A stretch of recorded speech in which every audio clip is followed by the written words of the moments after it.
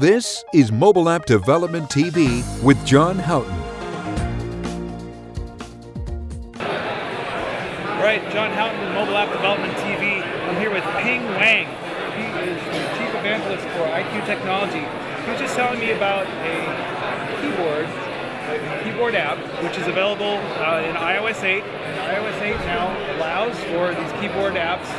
Android has allowed it for a while. A lot of people don't know this, is that you can have a custom keyboard installed on your phone to make you more productive.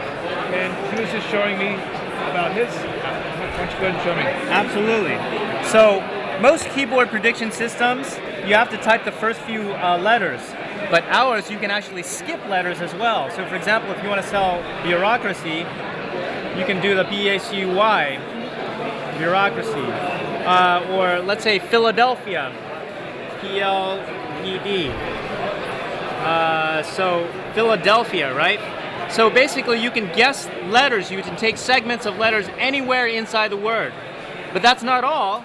You can also guess phrases. For example, SC-PD, schizophrenic disorder.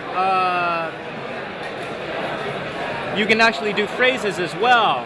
Or you can enter into different modes where you can recall addresses. For example, by entering a special mode where you actually do different clips. So let's say I wanted the Grand Hotel. This was actually a preset that I entered into a special clipboard here. And this is user configurable. You can edit it.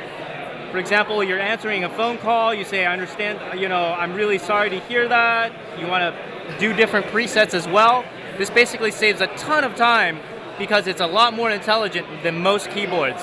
And this works in any application you open, whether you're in Gmail, whether you're in LinkedIn, whether you're in anything else, because it's a keyboard that sits on top of all other applications. And that's the power of it. It follows you wherever you go and really saves you a ton of time. So check out Deja Vu Keyboard. You have been watching Mobile App Development TV with John Houghton. Mobile App Development TV is part of the Mobilecast Media blog. For more information, please visit mobilecastmedia.com/blog. Thank you.